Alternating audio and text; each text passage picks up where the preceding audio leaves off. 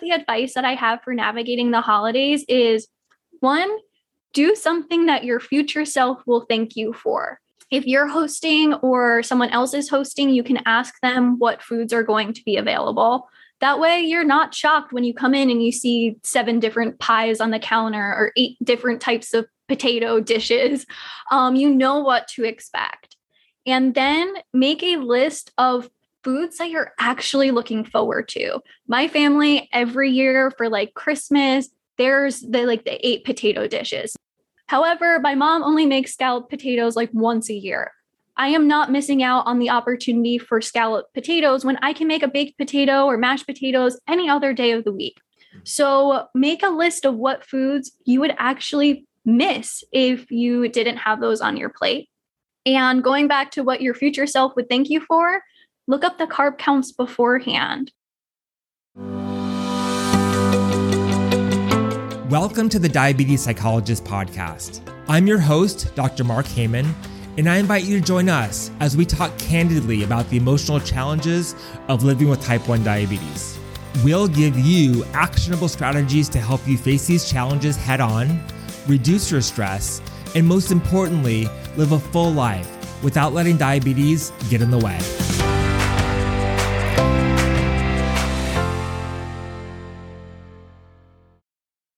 Hey there, welcome to the Diabetes Psychologist Podcast. I'm your host, Dr. Mark Heyman. If you live with type 1 diabetes, you know food can be stressful. You're always thinking about how what you're eating is going to impact your blood sugar. You may restrict food, or you may not care at all and have your blood sugars go high. And we all know none of those are good options. You want to feel free and flexible in your life with type 1 diabetes, and being able to eat what you want is a big part of that. But food can also bring on feelings of guilt and shame. It can make you feel trapped. And no one with type 1 diabetes wants to feel trapped. My guest on this episode of the podcast is Amanda Siprich. Amanda has been living with type 1 diabetes for over 10 years. And now she's a registered dietitian who works with people with type 1 diabetes to help them manage their relationship with food. Amanda's going to give us some great tips about how to enjoy the foods we love while also managing our blood sugars and help us to feel more in control of both our food choices as well as our diabetes management. Without further ado, here's my conversation with Amanda. Amanda, welcome to the podcast. I'm so excited that you're here today. Thanks so much for having me. I'm excited to be here. So I want to start by talking about you and your experience with type 1 diabetes. So can you give us a little bit of a background about yourself and your life with diabetes? Yeah, so my name is Amanda Siprich. I'm a registered dietitian who has been living with type 1 diabetes for the last 10 years. I was diagnosed when I was 18 years old, which was a very fragile age to receive a type 1 diagnosis. And it really changed multiple areas of my life. And I had went from a senior in high school, not really having a care in the world, to now having a chronic condition that I had to now think about things that I didn't normally have to think about. And it really disrupted my relationship with food and the education that I had received straight off the bat. From even the very first day of my diagnosis, I had a nurse come up to me and say something along the lines of, enjoy your last supper because tomorrow you start insulin. So there was always this stigma around what I was eating and my blood sugars and my diagnosis. And as I got into my diagnosis, I really thought everything that I was doing was for my health, but it was really being such a big burden on my health. And so many things within the type 1 diabetes community, you're eating low carb, you're managing your blood sugars, you're hitting those A1C goals. It can be really disguised as health promoting, but we don't really take the time to look at what someone's relationship with food looks like. And no one took the time to ever ask me what that looked like. Wow, that's an incredibly sad story.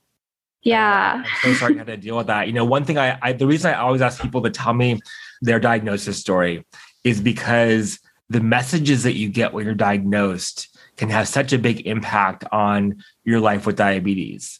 I was lucky that when I was diagnosed, I was given a message of hope and you can do anything you want to do. And the message that nurse gave you, even though I'm sure she didn't mean it, had a really incredible impact on you. And that has stayed with you negatively, but also hopefully positively. You'd be able to make some career choices and some ways of how supporting the community through that lesson. Yeah, definitely. It's always something that has been stuck kind of in the back of my mind, even like 10 years from now. I can still vividly remember I was admitted into the hospital, and by the time I was there, the cafeteria was closed. So they were like, go out on the street. It's like 11 o'clock at night, get my sister went out, not me. But my sister went out. The only thing that was open at 10, 11 o'clock at night was a pizza place. So my sister got a pizza. I'm sitting. I didn't know the reputation pizza had at the time. I'm only like 2 hours into this diagnosis. And I'm sitting on a hospital bed. My mom, my dad, my sister were all sitting there. And, the nurse reeled on in with to come and check my vitals. And that's when she said that. And I immediately lost my appetite. I was just like, so does this mean I can never have pizza ever again? And within just hours of my diagnosis, that almost like guilty conscience of second guessing, should I be eating this? Should I not be eating this? Had already started. And the message that somehow insulin is incompatible with food. Mm-hmm. You have your last supper because you're starting insulin tomorrow. That just makes no sense. Mm-hmm. Yeah. And it's something that now being on the other side and now being a registered dietitian, going through professional training, and also with my personal experiences, I have seen throughout the layers of our medical system, how it has impacted me and the way that it's also broken from the dietitian perspective as well. So quickly before we go on, I'm curious, were you in high school at the time, or were you in college, or in between?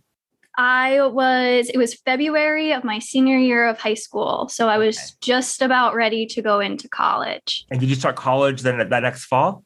I did. My diagnosis did change a lot of my plans. I was planning to go to school out of state, and then a lot of other things were kind of happening at the same time personally. So with a new diagnosis and all of that happening, my family and I decided that it was the best interest for me to stay in state to go to school. So I didn't really even know what I wanted to do. I always loved science, but I didn't know whether I wanted to do nursing or what. So I actually applied to school as just like a general bio major. And the college that I ended up going to was one of the only schools in the state of New Jersey that offered a nutritional science dietetics option.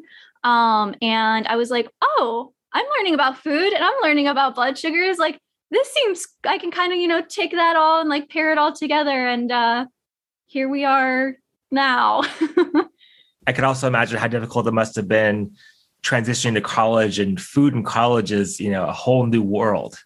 If you're living in the dorms, you have a whole, plethora of food that you can eat that you didn't have access to before, and a lot of it all at once.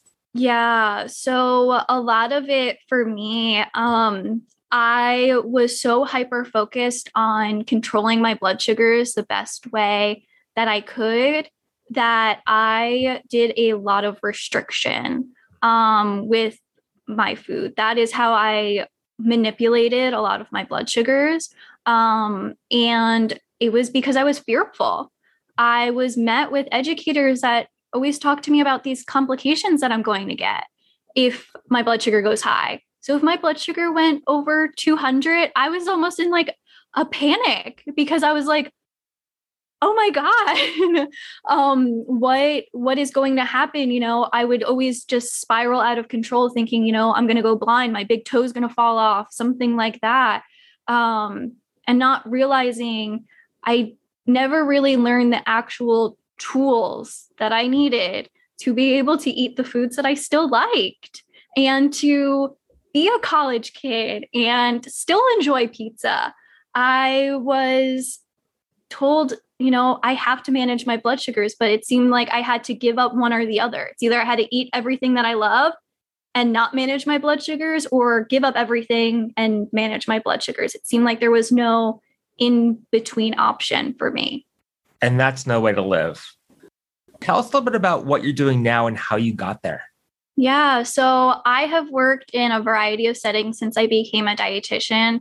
As I went through my clinical experiences, I've had multiple loves. I love working with people in the hospital. I worked in long-term care with nursing home patients. I worked in the community setting. I've been around the block a time or two since I became a dietitian, but something that has always been so near and dear to my heart has been the type 1 diabetes community. And I had a very unique opportunity this time last year to start my own business. I was laid off because of the pandemic. And because of that opportunity, I started taking on my own clients and helping them achieve a helpful relationship with food. And that has been the missing puzzle piece that I have seen in my own diagnosis. And it has been something that in the diabetes clinics that I would have my clinical rotations at, I felt was missing as well from the traditional aspect of education that's received. Before we talk more about your work, I want to hear a little bit about what it takes to be trained as a dietitian and what that process is like. Yeah. So in order to become a registered dietitian, you have to obtain a bachelor's degree in nutritional science. You have to complete over 1,200 of supervised clinical practice hours and also pass a board examination. And I believe in 2024, it will then be mandatory for you to also have your master's degree as well. I currently have my master's degree already in clinical dietetics, but it is a lot of work to become a registered dietitian, a lot of biochemistry, a lot of organic chemistry. And I think a lot of times online, the term dietitian and nutritionist is sometimes used interchangeably, but there's a big difference between what a dietitian is and what a nutritionist is. And what is that difference? So essentially, if you were to give me advice on what to eat, you can call yourself a nutritionist. The term nutritionist isn't regulated by any governing body. A registered dietitian has to go through that whole accrediting process that I just discussed. So a lot of times, I like to think of it as a square is a rectangle, but a rectangle is not a square type of thing. Okay. So a dietitian is a nutritionist, but a nutritionist isn't always a dietitian. Okay. And why would someone come and see you? What would they hope to achieve by coming and working with you? Yeah, so I support a lot of my clients with giving them tools and strategies to manage their blood sugars without giving up the foods that they love. So a lot of times we work on different types of foods, whether that's high fat meals, low fat meals, having them listen to their body. When you are diagnosed with diabetes, you do lose a level of body trust.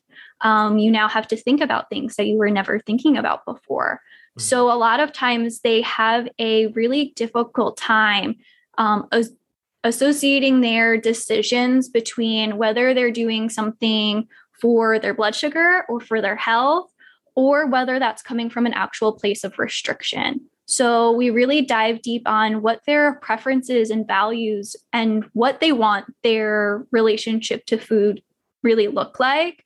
And a lot of times my clients will tell me that they learn more in a session or two with me than they have in like the 20 years that they have been diagnosed, because it's someone who really gets what those missing puzzle pieces are in their diagnosis.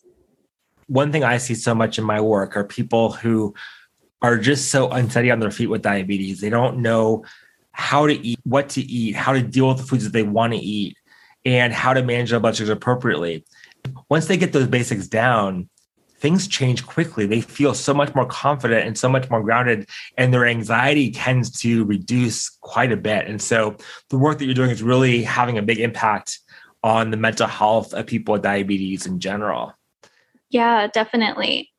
I'd love to hear from you about some of the mental health challenges that you hear about, because, mental health challenges in food, especially around restriction and guilt and shame, they come up a lot. And I'm sure you're Mhm. seeing a different side of them than I see. So I'd love to hear from, what are you seeing in your work, and what are the biggest challenges that people are facing around mental health, food, and diabetes? Yeah, the biggest thing that I hear is a lot of anxiety around carbs and around blood sugars.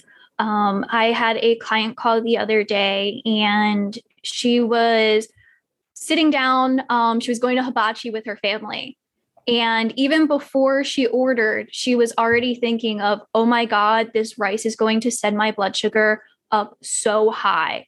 And she was like, that was my automatic thought, was my sugar's already going high and I haven't even chosen the thing on the menu yet.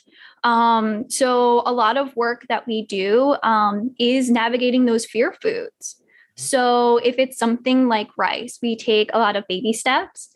We define what it is about rice that is causing that anxiety. Is it the amount of rice?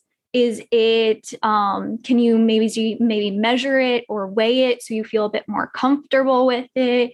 Are there foods that you feel comfortable eating around the rice? Can you try a smaller portion of rice? Can you try maybe mixing the rice with cauliflower rice to make you feel a bit more comfortable instead of just doing all cauliflower rice?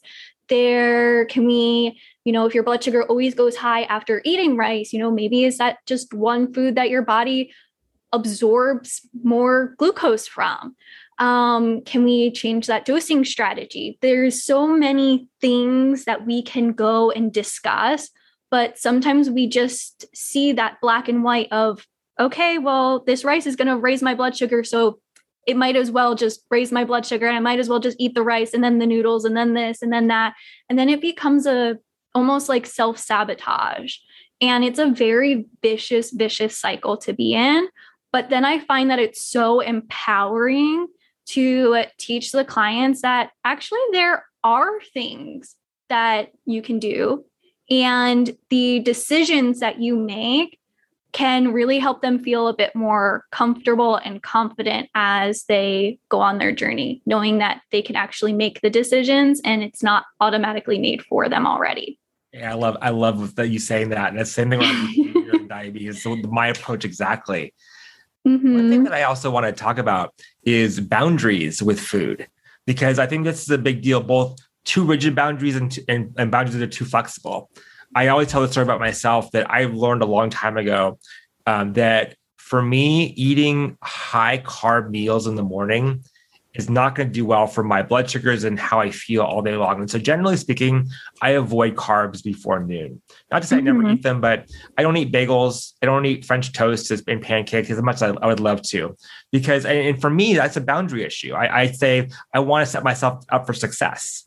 But at the same time, when I'm on vacation, I allow myself to do that. So, having that flexibility. I'm curious how you see those boundary issues. I don't think we want to say eat whatever you want, whenever you want to, no matter what the consequences are.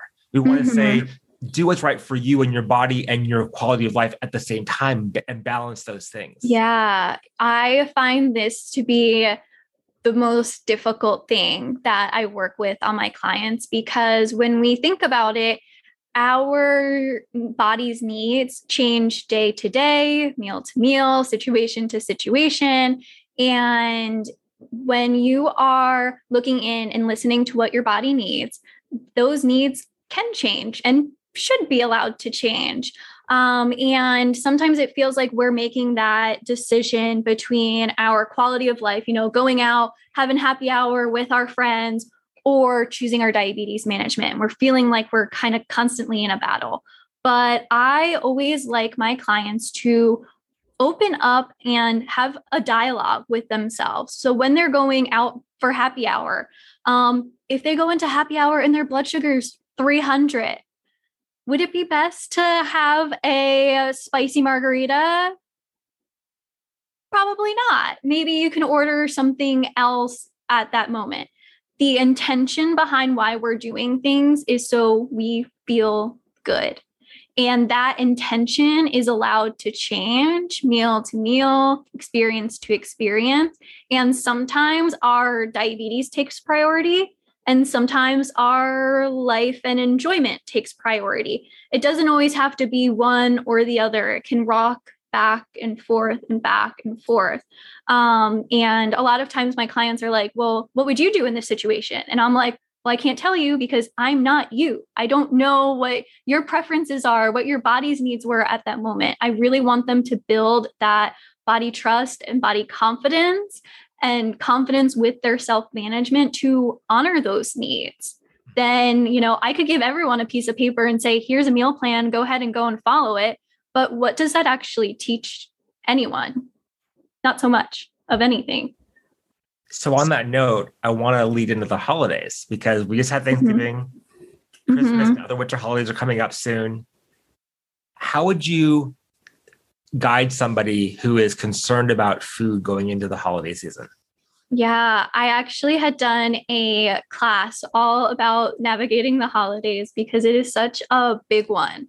When I was first diagnosed, my mom had made me an Easter basket. It was the first holiday after my diagnosis, and my mom still makes me an Easter basket at 27 years old. And your mom?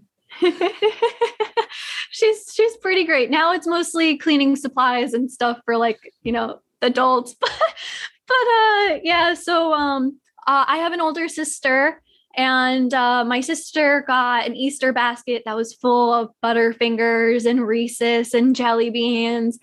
And my Easter basket was full of sugar-free Russell Stouffer turtles. Yes. If everyone could see the face that you're making right now. I'm making a really disgusted face right now. Yeah. If you can't see me. So that I always thought that the holidays were a sugar-free pie, and just it changed the way I thought about the holidays. The holidays used to be a point where I looked forward to all the delicious foods on top of spending time with family and stuff. But it's really hard to dismiss that food is cultural and traditional and stuff like that. So a lot of the advice that I have for navigating the holidays is, one, do something that your future self will thank you for. So if you're hosting or someone else is hosting, you can ask them what foods are going to be available. That way you're not shocked when you come in and you see 7 different pies on the counter or 8 different types of potato dishes. You know what to expect. And then make a list of foods that you're actually looking forward to. My family, every year for Christmas, there's the 8 potato dishes. There's mashed potatoes, there's potato salad, there's scalloped potatoes, there's other cheesy, there's a lot of potatoes. However, my mom only makes scalloped potatoes once a year. I am not missing out on the opportunity for scalloped potatoes when I can make a baked potato or mashed potatoes any other day of the week. I am going to prioritize the cheesy, delicious scalloped potatoes because I know my mom's never going to slave in the kitchen slicing up all those potatoes again for at least another year. So for me, prioritizing that, I would get so much more joy out of that potato than if I ate every single potato and piled that on my plate. So make a list of what foods you would actually miss if you didn't have those on your plate. And going back to what your future self would thank you for, look up the carb counts beforehand. So that way, if you already know what foods are going to be there and you already know what the carb counts are for, there may be some last minute dishes that are sneaking onto the table. But for the most part, you are going in there already with a plan.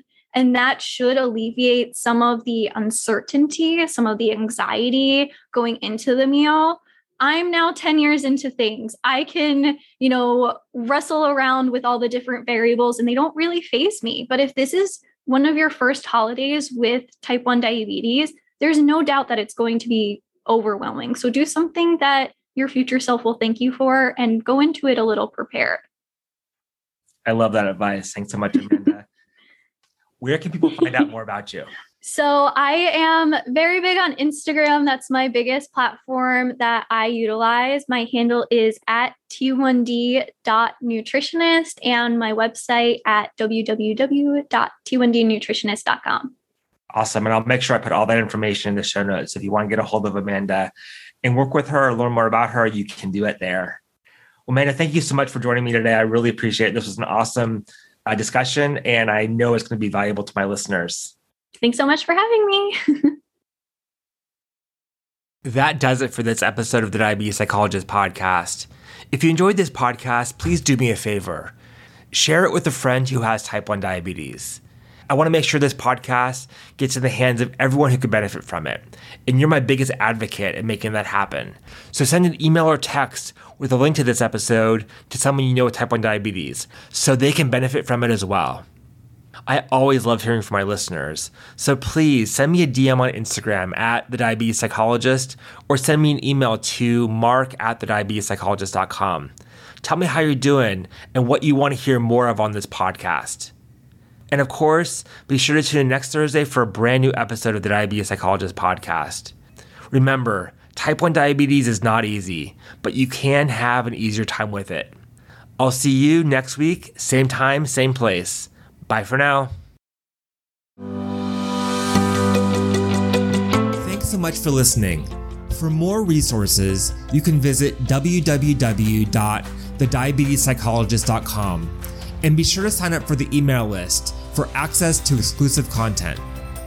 I'm Dr. Mark Heyman, and tune in next time for the latest episode of the Diabetes Psychologist podcast.